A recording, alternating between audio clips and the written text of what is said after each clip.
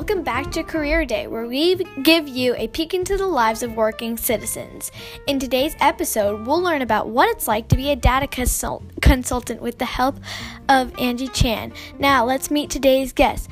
Hello, Angie. Can you tell my listeners why is it great to be a data consultant? Right now is actually the best time to be a data consultant. Mainly it's because in current world, everything is digital. So when everything is digital, there's no, if you want to monitor the health of your company, everything is in the data stream. But when you look at data, everything is just numbers.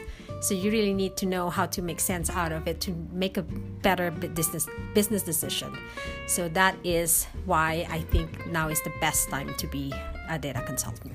Yeah, so if you're good with numbers, you'd be pretty good at that job. So who would be good at your job? Like, what are their skills? What's their personality? Like, why are you really good at this job? And, like, that's different from just a boring office job or whatever. It could be like my colleagues and we all have like so different background. My background is in finance and also in psychology too. So it's like really mixed.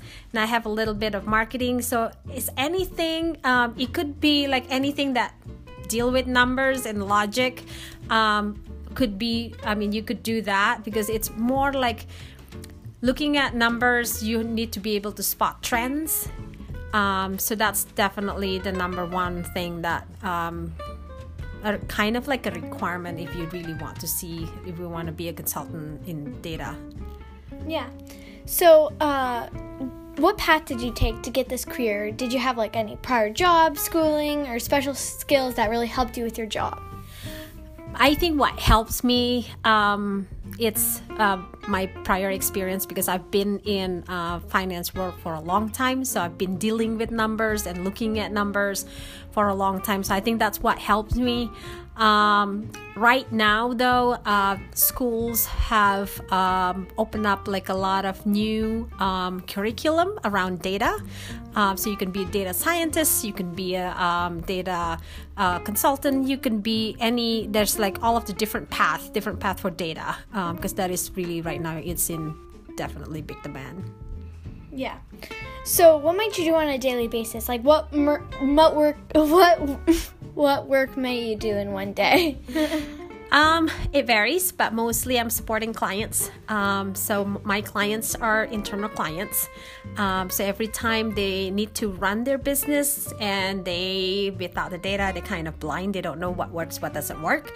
So that's when they contact me and ask me questions, business questions like, okay, if I want to get more people to apply for a particular position, what should I do? Do I go to social media? Do I buy media spots in any online firm, or which one works better? So that's the kind of thing that is like you consult your clients, and then after that you work with the data scientists to pull the data and really get the back-end data, visualizing the data, and then present it to the clients. Yeah.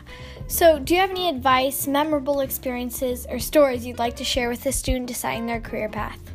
My number one pet peeves on this one is when deciding on career path, follow your heart.